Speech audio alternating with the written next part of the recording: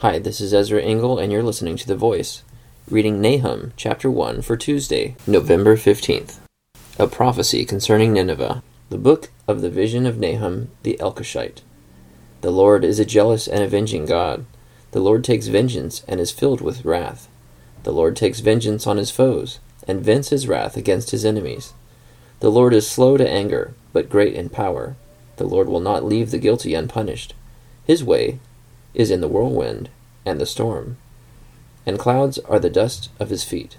He rebukes the sea and dries it up. He makes all the rivers run dry.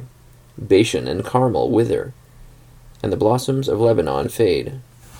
The mountains quake before him, and the hills melt away. The earth trembles at his presence, the world and all who live in it. Who can withstand his indignation? Who can endure his fierce anger? His wrath is poured out like fire. The rocks are shattered before him. The Lord is good, a refuge in times of trouble. He cares for those who trust in him. But with an overwhelming flood, he will make an end of Nineveh. He will pursue his foes into the realm of darkness. Whatever they plot against the Lord, he will bring to an end. Trouble will not come a second time. They will be entangled among thorns and drunk from their wine. They will be consumed like dry stubble. From you, Nineveh, has one come forth, who plots evil against the Lord, and devises wicked plans. This is what the Lord says. Although they have allies and are numerous, they will be destroyed and pass away.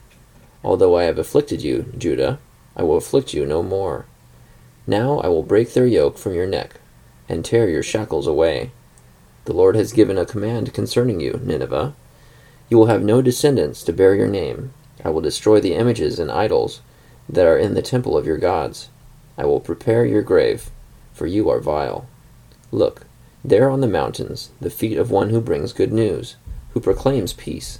Celebrate your festivals, Judah, and fulfill your vows.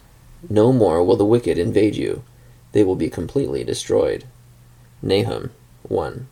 So this prophecy, delivered by the prophet Nahum, is about Nineveh.